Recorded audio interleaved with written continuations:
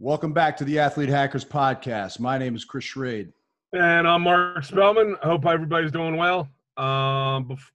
Today we've got a very special guest coming from us from Central Connecticut State University, the recruiting coordinator and assistant coach to the baseball team, Pat Hall, also the director of the Connecticut Blue Jays.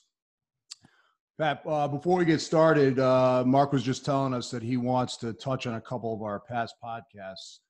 So feel free to chime in whenever you'd like, and then we'll get started on some baseball stuff. First and foremost, Pat, thanks for joining us. Secondly, how we're going to start probably our podcast from now, just reviewing our latest podcast episodes. The first one has to deal with Nikki Stanton and Goody.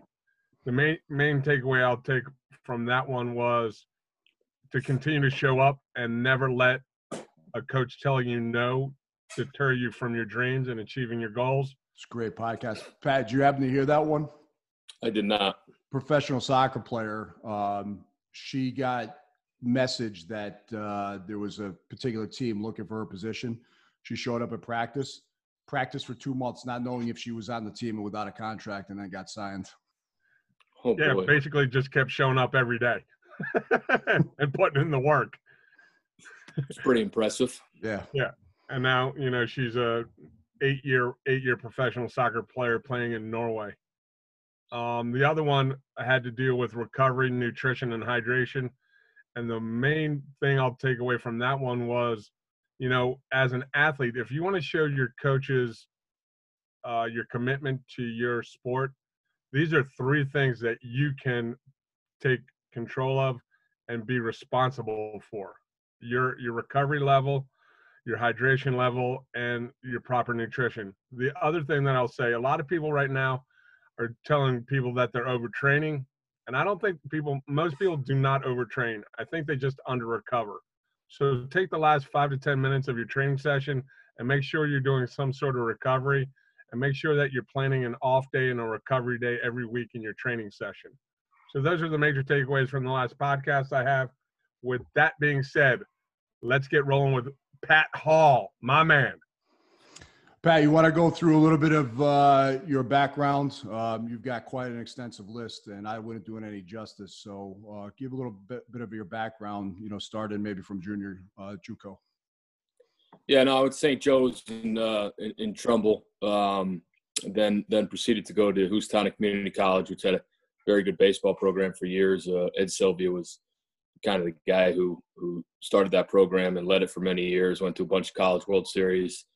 And then I actually took a few years, about a year and a half off, and then went back to school at the University of Bridgeport, where I met the beautiful Chris Schrade, and a bunch of other guys that still keep in contact with. That was, I think, pretty much a turning point in my life. I met my wife there, and we have 2 children, and started my coaching career there.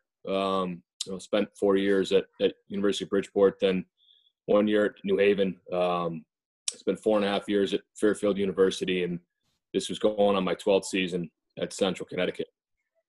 Awesome. You guys got a couple banners in your on your field, don't you?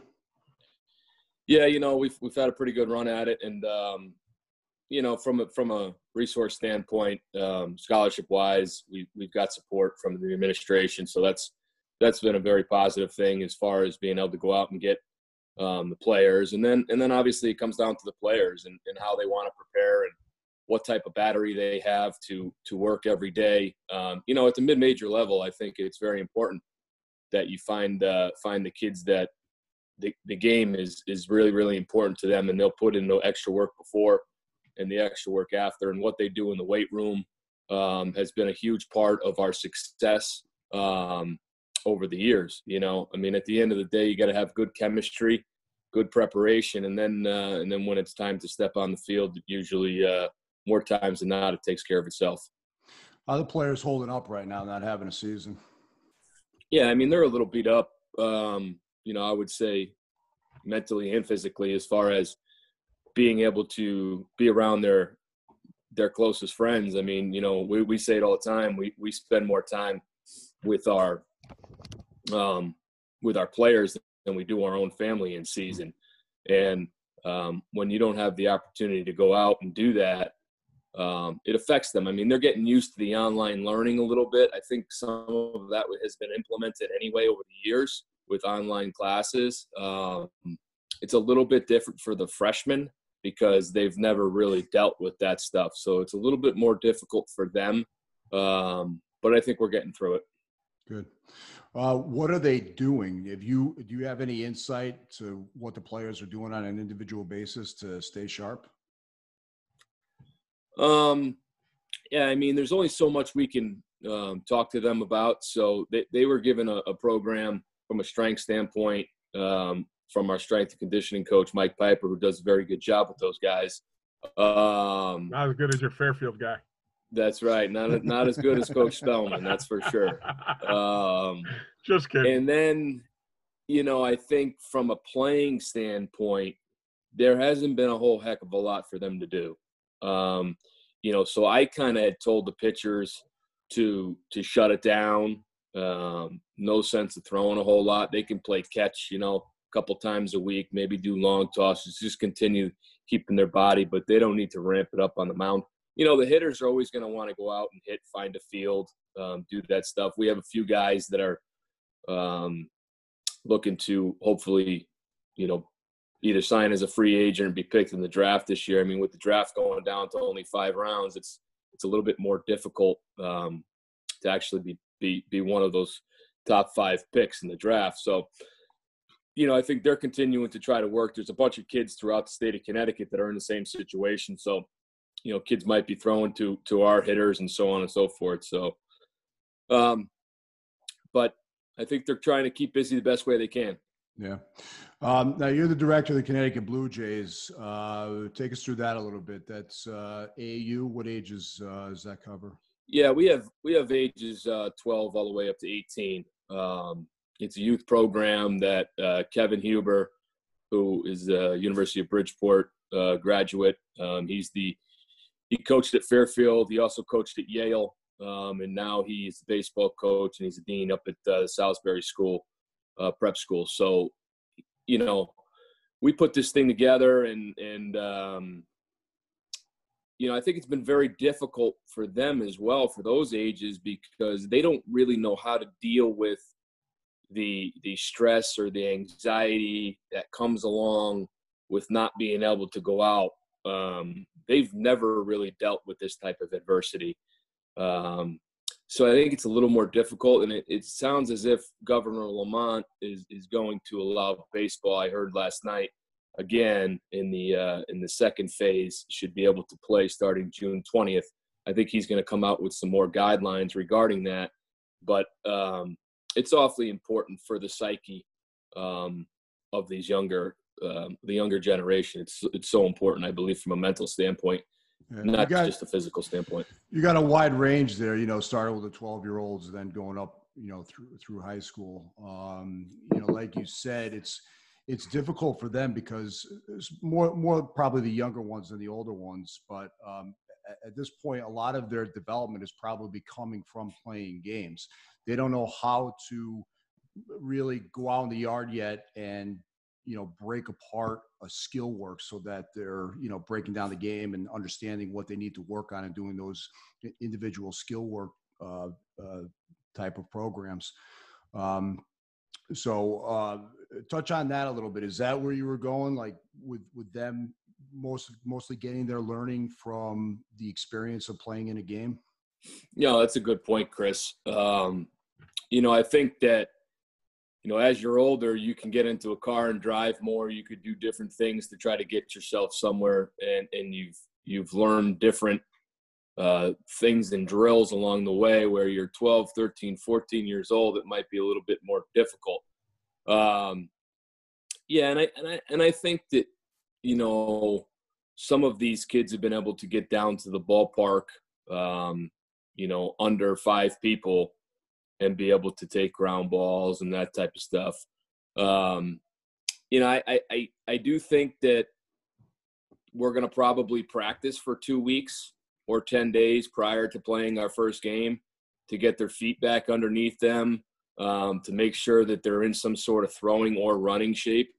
I think swinging a bat, obviously, it's a type of movement that can cause some type of injury, but throwing the ball without any type of training or running and getting your legs underneath it is going to be extremely important to get these younger guys get them up and going. I got a couple things for you, Pat. I've talked to a bunch of coaches over the last couple months, and with like baseball, basketball, and football, these athletes really don't get any time off. And probably you look at your seniors, they probably haven't had an extended time off in the last probably 10 years of their playing career. So what, with a lot of the strength and conditioning coaches, I pose the question, what are we going to do as coaches if these athletes come back and they're actually healthy for the first time? Because this is the first time really for a baseball player that they've had 2 months off. I mean, you look at like probably your seniors, they've probably been playing baseball year round since they were 16, maybe. So like, take me through that. Like, hopefully you have a season in the fall. I mean, hopefully the schools are back open in the fall. What are you and the rest of the staff looking at for your athletes when they first come back? I don't know if we do it different or we do it the same as everybody else, but what I've been trying to do with our pitchers the last few years, and it's been fairly successful, is that I will not have them pitch, very limited in the summer, if they throw a certain amount of innings for us during the year. So I've been trying to give them the time off a little bit. So to your point, I think it's so important to be able to do that because, a couple, 2-3 years ago, we were running into some injuries that I thought could be prevented by paying closer attention to what they do on a daily, on a monthly, on a yearly basis. I mean, I always say there's only so many bullets in the arm before something's going to go, and from a positional standpoint,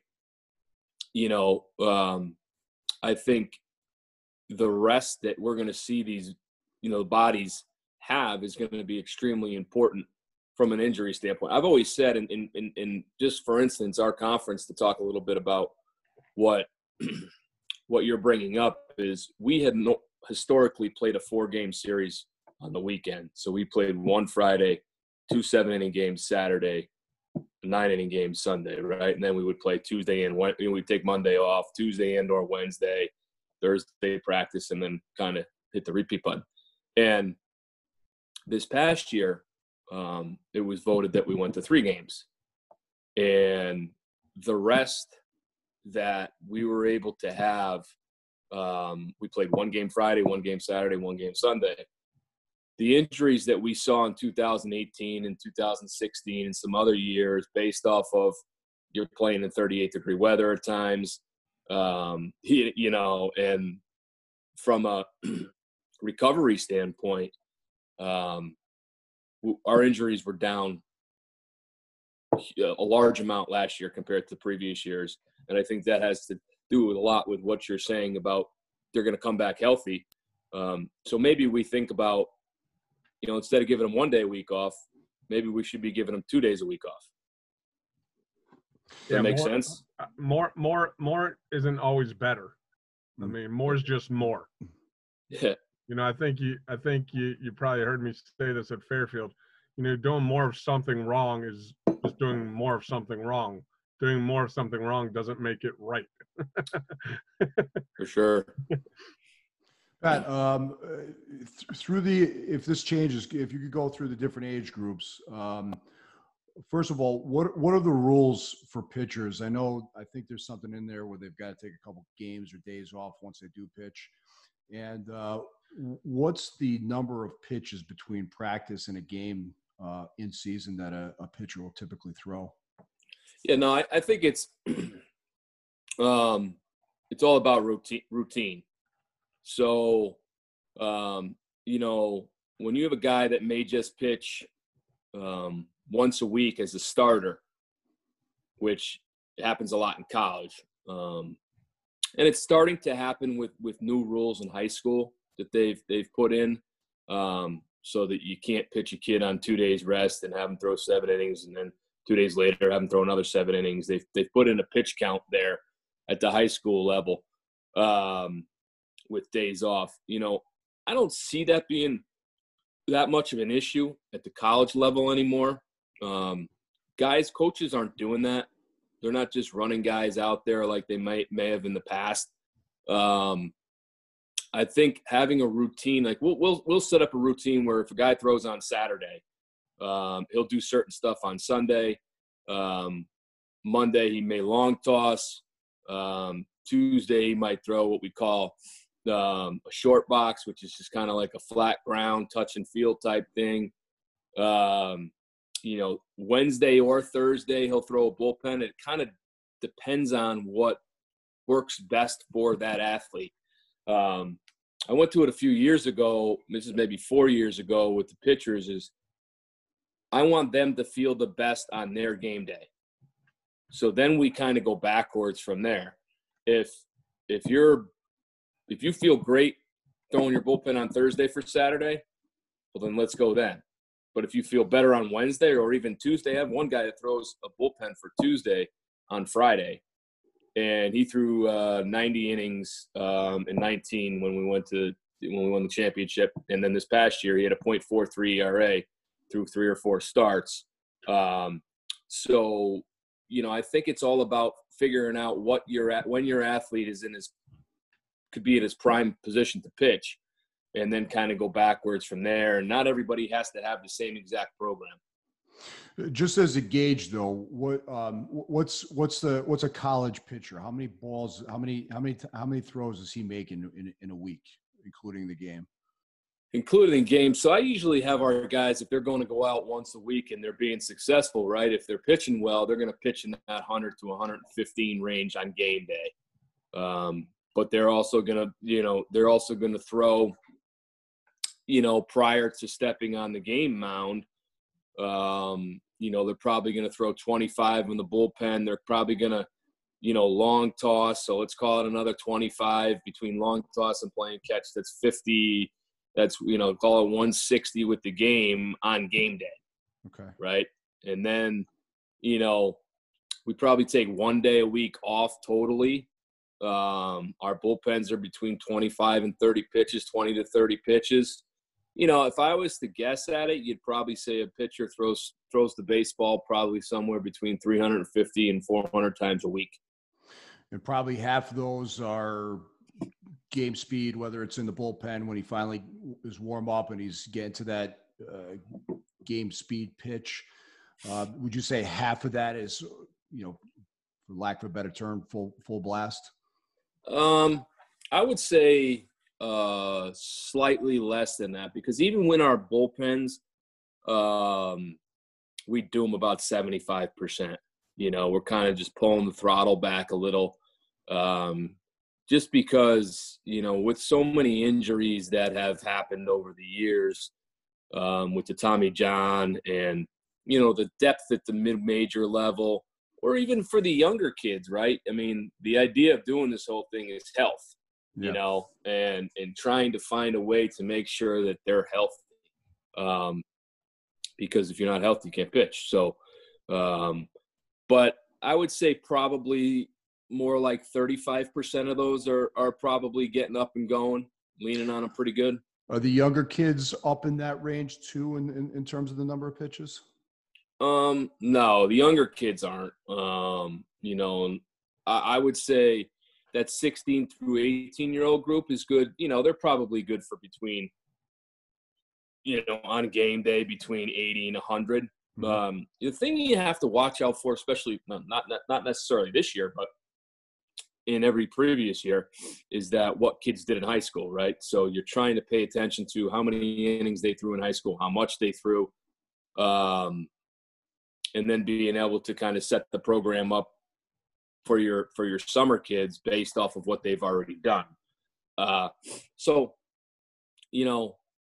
I would say most high school kids probably throw in their start because it's a 7-inning game instead of a 9-inning game, maybe they throw 70 to 90 pitches, comparably speaking to an older guy that's, more developed physically, has been in the weight room more, is stronger. You could probably push him a little bit more than you can the younger guy.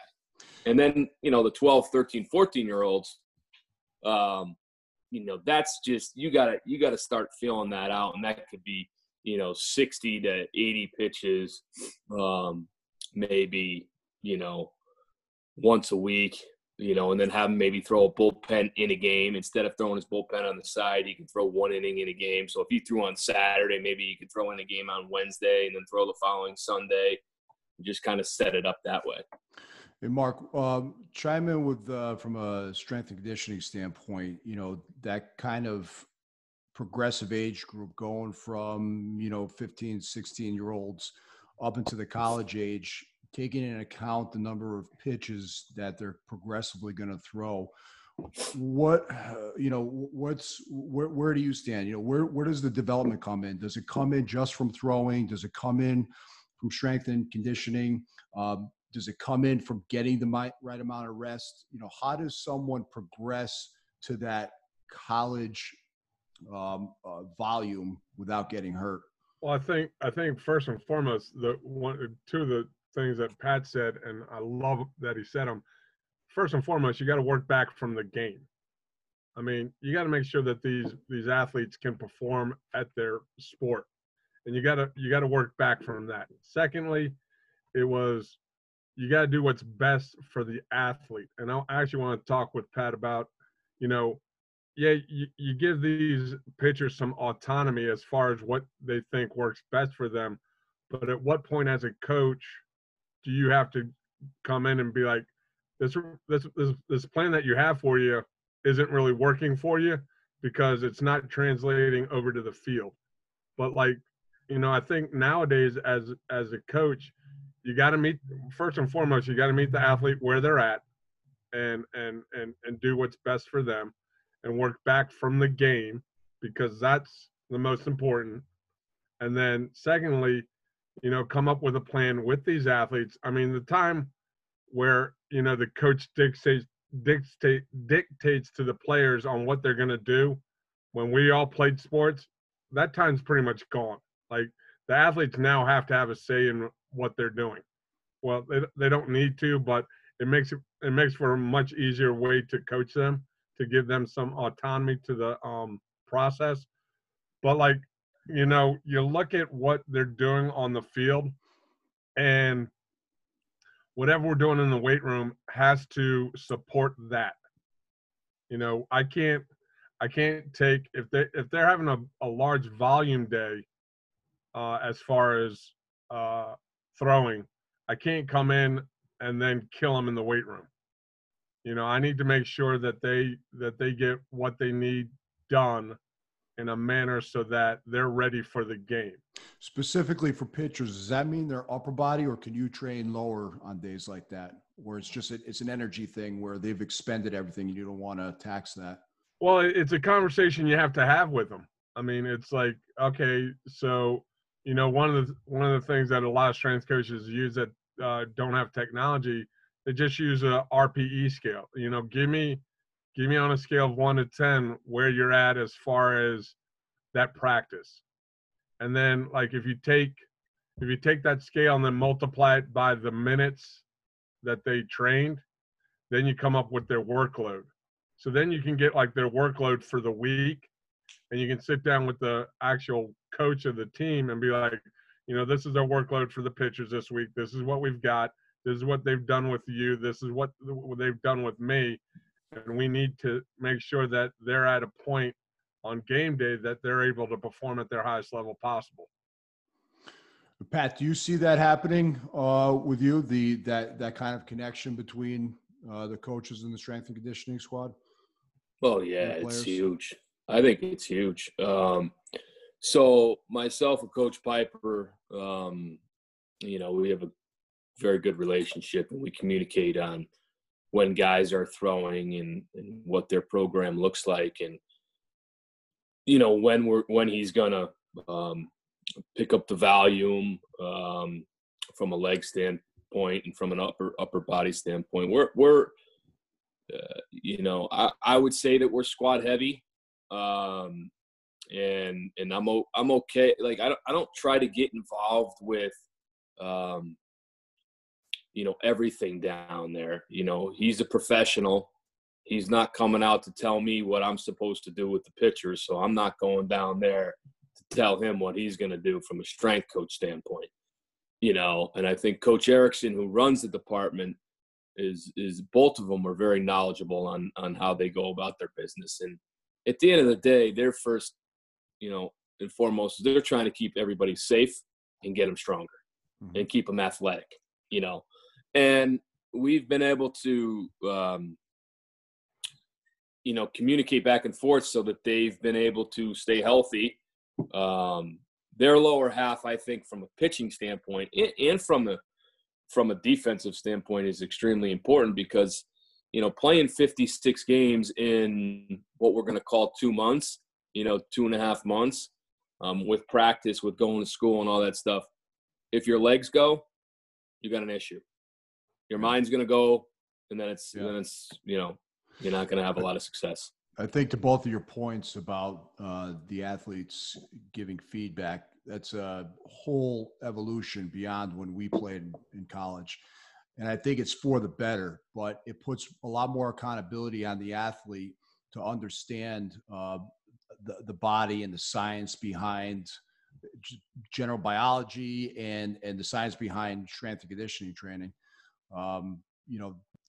If you're an athlete and you don't understand any of that stuff, it's almost becoming a prerequisite, just like your skill training and just like your strength and conditioning training.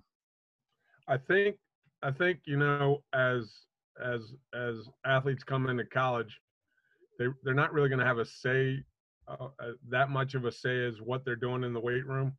But as they get to their, junior and senior year, you can give them that autonomy because they should know their body by that point.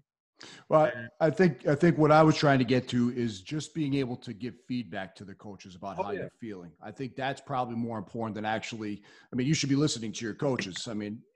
I guess to your point, they should know it to a point where they could be autonomous, especially when they're not in school or not around the strength coach. They're going to have to do it at some point anyways, but they've got to be able to know their bodies and be able to give feedback to you guys. I think it's so true. What you're both saying about them having input. Evolving as a coach is extremely important. And I use that word because, there's a lot of information on the internet today. Kids are spend more time, on their tablets and so on and so forth. So in different devices that they can pull up, the guy, Eric Cressy, we've sent a few of our guys up. He's now the strength coordinator for the New York Yankees. So he's pretty knowledgeable guy. And his programs that we've had with our kids, they've kind of gone to that from some of their conditioning standpoint at practice. You get away from, running around and doing pulls and doing laps, and you get into kind of more athletic movement type stuff and explosive type stuff for their conditioning, has been very beneficial for our guys. Yeah, Cressy's a beast.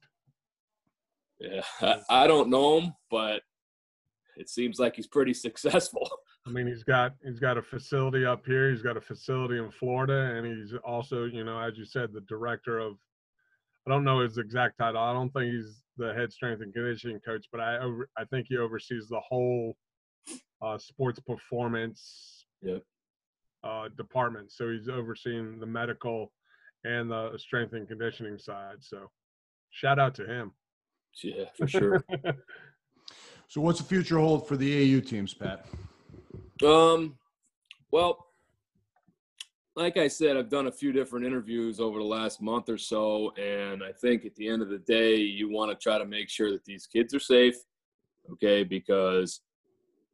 you want to make sure that the parents are safe and the grandparents, and you have to take into account a few different generations, with the stuff that's going on out there. It's just a totally different climate. Yeah. Right. Now, that being said, we believe in baseball and softball and in most other sports, you can do that. So, I think this summer we'll get ourselves practicing maybe over the next 2 or 3 weeks here and get our games going maybe by July 1. So our season's a little bit different. Normally it goes June 5th, 6th to August 5th or 6th. Now what we'll try to do is probably go all of July and in 3 weeks of August before they go back to school. And hopefully that works out for the parents. I mean, we've been in pretty much weekly contact with the families to keep them abreast of what's going on.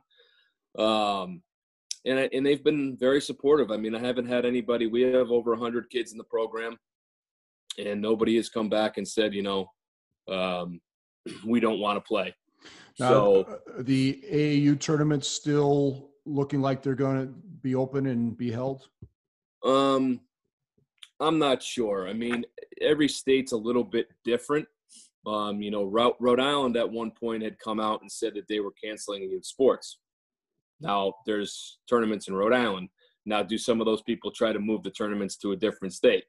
That might happen. New Jersey, I'm not quite sure what they're doing. New York, I think it's still kind of a waiting process. It's going to be a progress. We're going to have some issues here with figuring out which state is going to say this is the date where you can play. Is it almost it's a possibility that you might just have to kind of throw a schedule together with whatever coaches are available and looking for games? Like you might have to put your own kind of mash your own schedule together? Yeah, we've thought about that. There's enough teams in the state of Connecticut. I've talked to 8 or 10 different club teams, travel teams, and we could just set up our own simple league and just play each other. Because at the end of the day, it's about getting out and practicing and playing. Yeah. More than anything, traveling to New York and New Jersey, if you wanted to stay overnight, it's just kind of gets sticky. Becomes a little bit more difficult for people, I think, to buy into that right now. Yeah. I think your parents would love it if you just stayed in the state of Connecticut and not have to friggin' flip the bill for a hotel for the weekend. Yeah, that's a good point, Mark, and I've brought that up, and I think we're going to lean towards that. I don't think we're going to be traveling. Historically, we go, Virginia, we go all over the place, but that's not going to happen this summer. We'll try to make sure we keep everybody safe and, let this take its course and hopefully by, next summer we can get ourselves back to normal. All right, great. Well, why don't we leave it there for today? No, I got more questions. Well, have at it, man. Have at it. Jump in. Jump in. I got more questions, damn it. You two have talked enough. I'll stay quiet now. No, I'm good. It's all good. Pat, as the recruiting coordinator and a coach of a successful program, what is it that you look for in a player outside of obviously the performance on the field? Like what are you bringing? What are you looking for? Because I think a lot of high school athletes don't understand it. It's more than just performance on the field or on the court that coaches are looking for. So as you're looking at a potential player to come to Central Connecticut, what are you looking for outside of the performance side? Yeah, I look at a few different things. From an athletic standpoint, meaning baseball, but not actually the physical part. I look and see what type of teammate he is, how he is to his teammates in the dugout, how he is maybe when he struggles a little bit. I try to get to the ballpark early and see how his preparation is, see how he interacts with his teammates. That's what I look for that I think is really important that will make him a very good teammate, which I think culture in a program is extremely important. I think it's right at the top of the list with athletic ability is the culture of how you treat your guys, how they treat each other, and the expectations that they have to do things right. I also look at, you want to look at to see how they do academically, right? How they treat their mother. I think it's really important as far as just respecting others and people that you can count on, and that they're reliable. These are all really, really important things. And unfortunately, in the recruiting process, with it being so fast now, you got to really try to do your work. You got to call different coaches. You got to call the high school coach. You got to call the travel coach. Maybe, you got to call a teacher. You got to figure out a way to find out exactly who this kid is and whether baseball and academics are really, really important to him. And you got to have a really good battery. I always go back to that. You got to have a good battery as an athlete. You got to have a good battery as a student, because you're going to get tired when you're young. It's a matter of how healthy you're going to keep your body, what you eat and what you do at night and how much sleep you get and all that other stuff. And how you treat people when you are tired. Yeah, that's a big exactly. factor. That's true. I think most. Thought you were going to shut up, Chris. You're right. Sorry.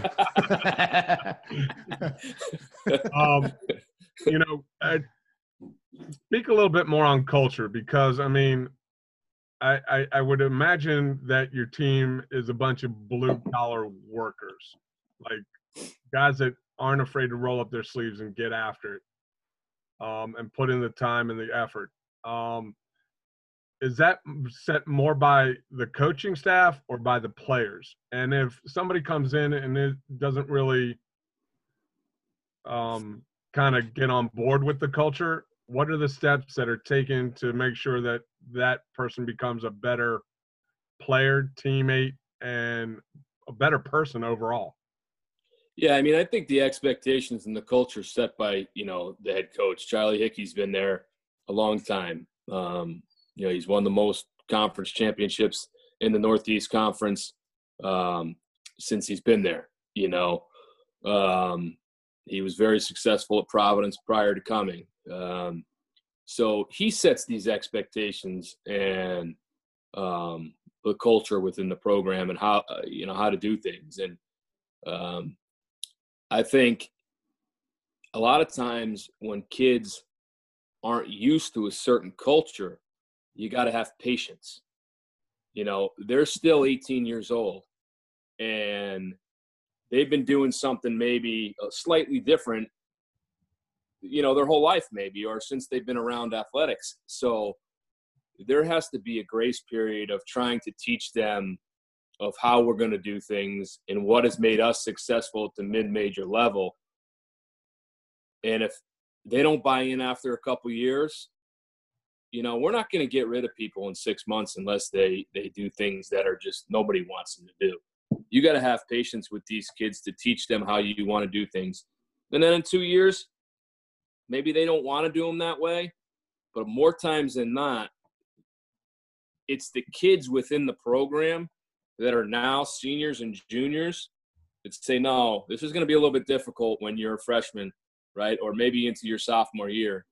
But then all of a sudden it's going to start to click and you're going to start to understand, and then you're going to lead the guys that are underneath you. Would you as an incoming freshman, would you look to pair them up with like a senior or a junior?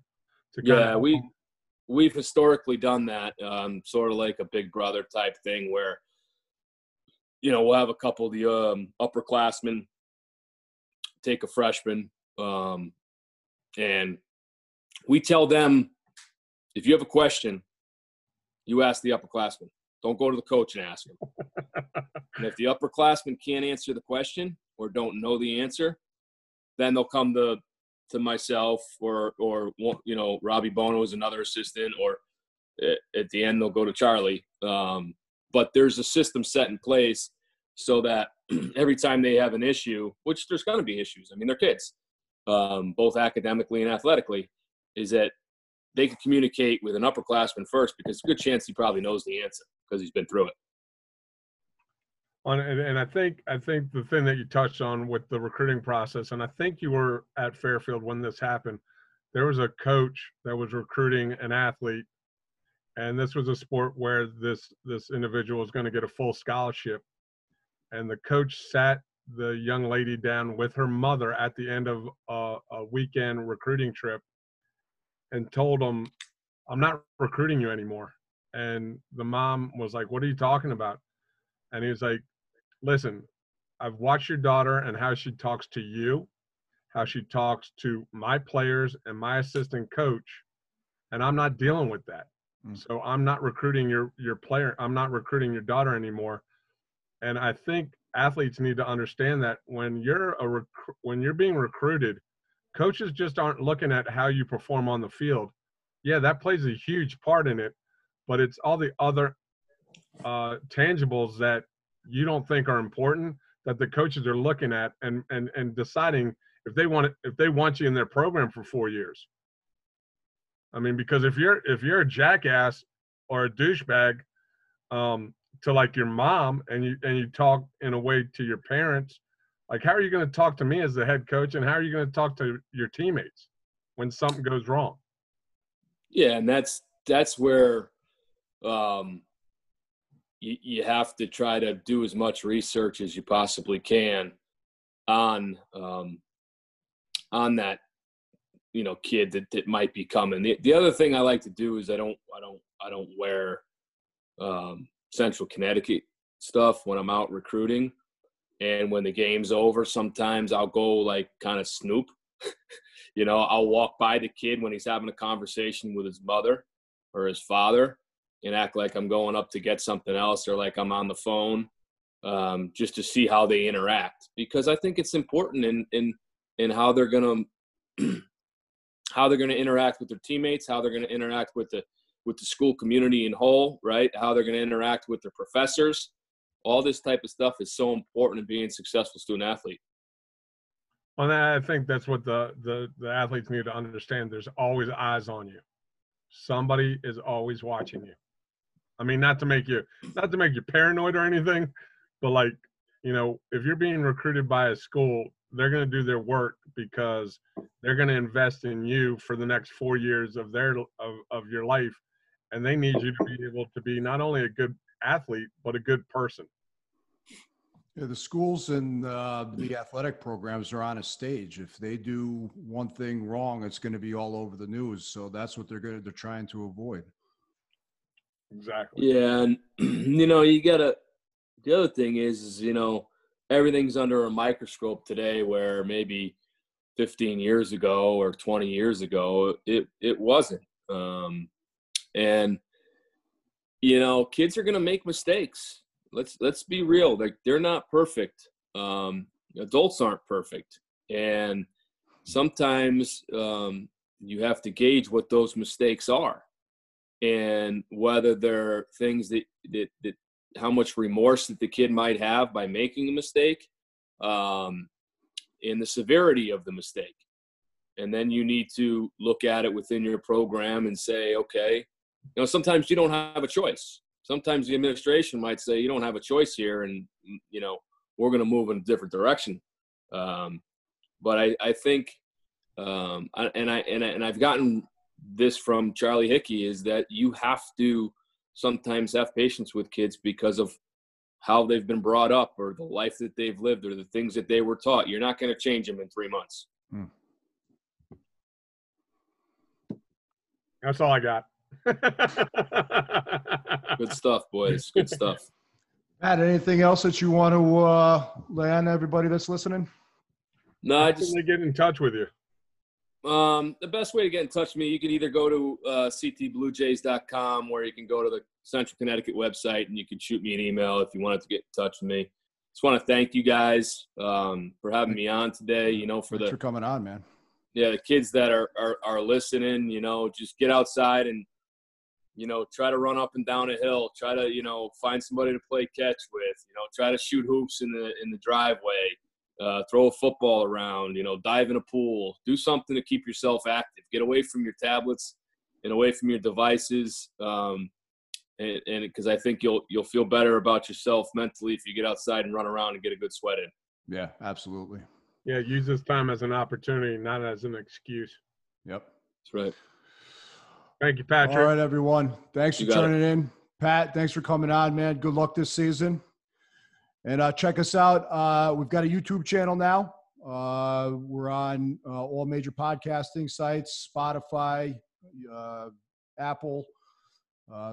Go to www.athletehackers.com, and we're going to have a site where you're going to be able to search through and narrow down particular topics that you may want to listen to. That's all for us. So if you have any questions, you can hit us up at info@athletehackers.com. If you have a topic that you want us to discuss or possibly be a guest on the podcast. Yep, absolutely. Great All job. right, everyone. Thanks for turning in. Peace. See you later, man. All Thanks, the best. guys. God bless. Stay Take safe. care, you too. See ya. Bye.